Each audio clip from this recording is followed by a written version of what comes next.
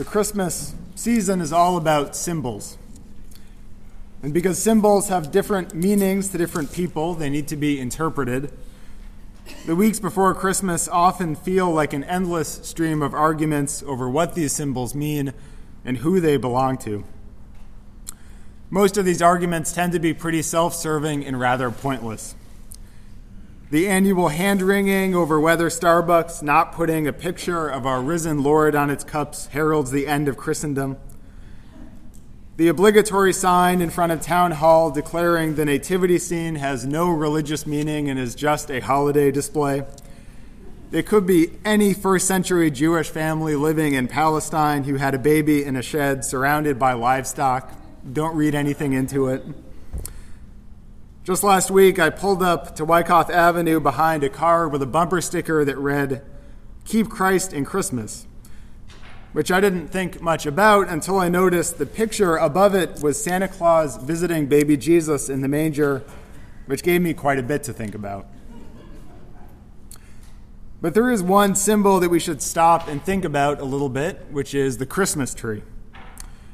Christmas trees, of course, really have nothing to do with Christmas. They are nowhere in the Bible.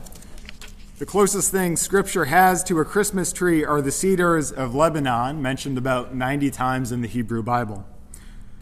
Christmas trees, as we know them today, came from 17th century Germany, where the faithful would bring evergreen trees into their homes and decorate them with candles. Incidentally, 17th century Germany had a very high rate of house fires.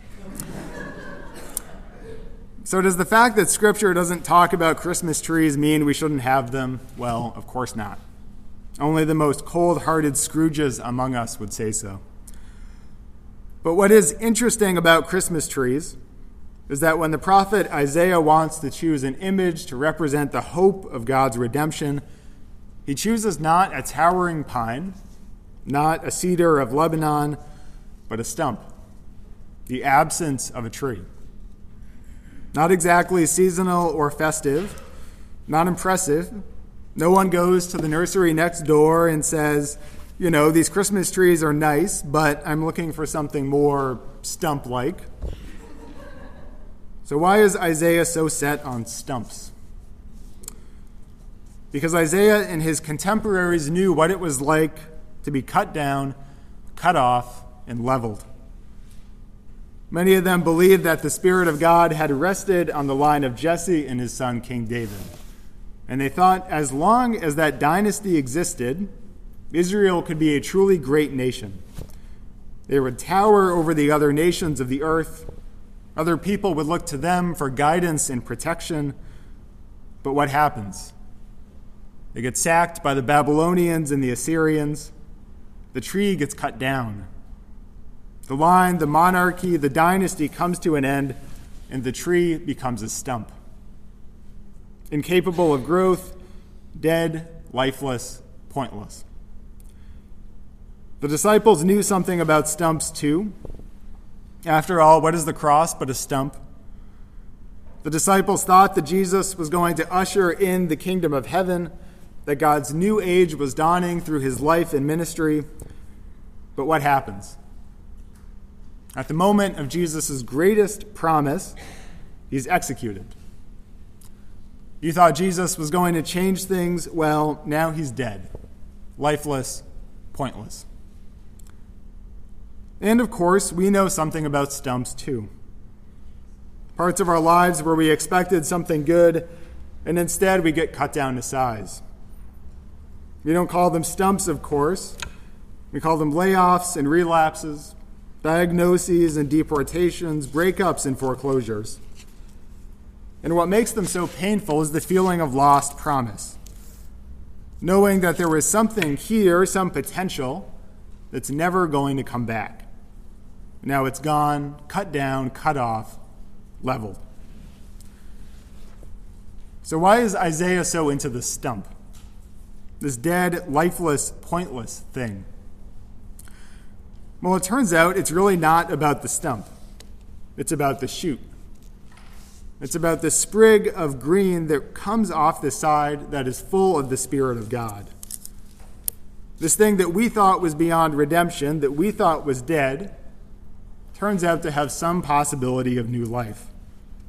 Where we thought there was only cause for despair, there turns out to be reason for hope. Isaiah tells us that God's redemption in the world isn't some overwhelming act where the heavens are torn in two. It isn't some towering pine that people can see from miles around. It's often something so seemingly insignificant that we don't notice it. We often lament that we don't think God is active in the world. Isaiah tells us oftentimes the problem is that we aren't looking closely enough. So Isaiah's gift to us is teaching us how to pay attention. That gift is something of a real challenge for us. Because paying attention, being present in the moment, focusing on what we're doing right now, is one of the hardest things for us to do. We get distracted by our anxiety about the future. We replay things that happened in the past again and again. We listen not to understand, but to exploit people's arguments. We look forward to things, and when they arrive, we're disappointed they're going to be over soon. Even when we're here, we're usually someplace else. Maybe you're like me and you've had that experience where you're making dinner and you think, I should write this person that email I've been meaning to write. And by the time my email is open, I think, do I have that thing on Saturday I'm supposed to be at? And so I go get my calendar. And as soon as my calendar is out, I think, who won the game last night? So I go to ESPN.com. And 20 minutes later, I'm looking up home prices in my hometown that I don't want to move to. I'm always somewhere else. In our age of distraction, there's perhaps no greater gift we have to give other people than our attention. More important than our money, more important than our time, more important than anything we could scrounge up, attention. It's sort of funny that most of the people we would call holy, the people who make it possible to believe in God, aren't especially happy people.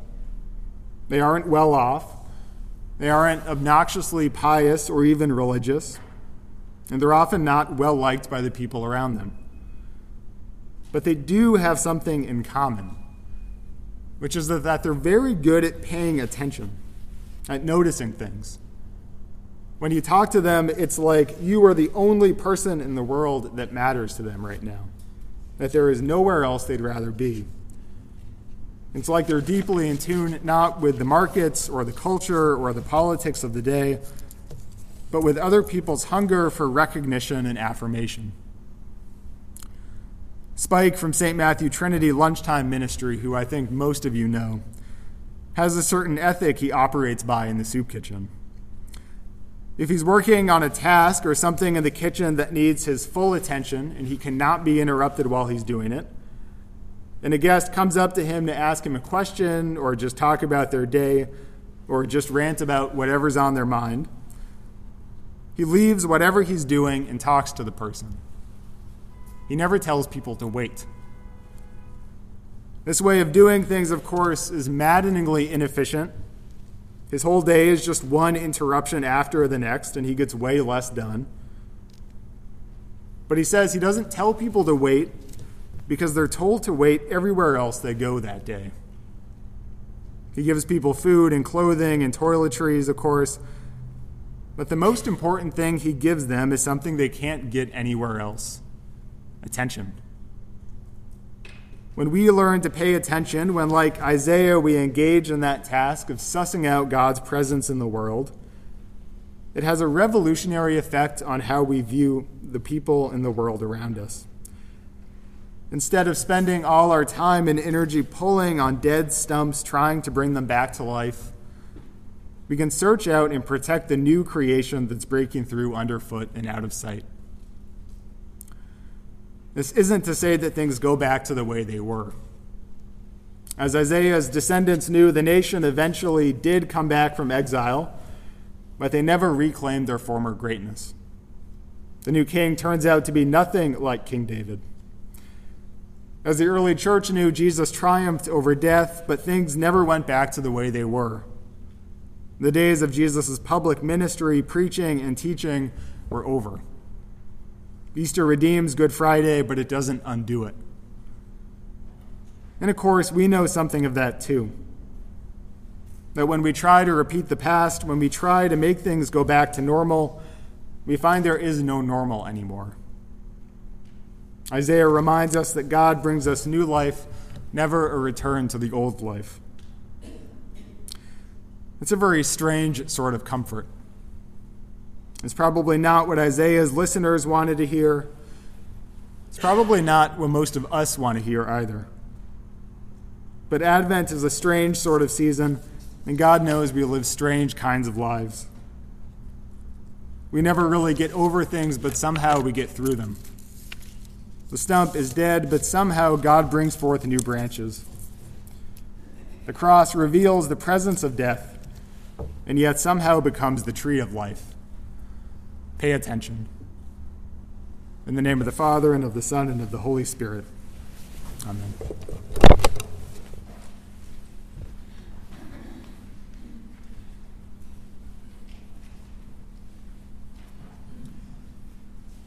Invite the assembly to stand as we join the church around the world, confessing our faith using the words of the Nicene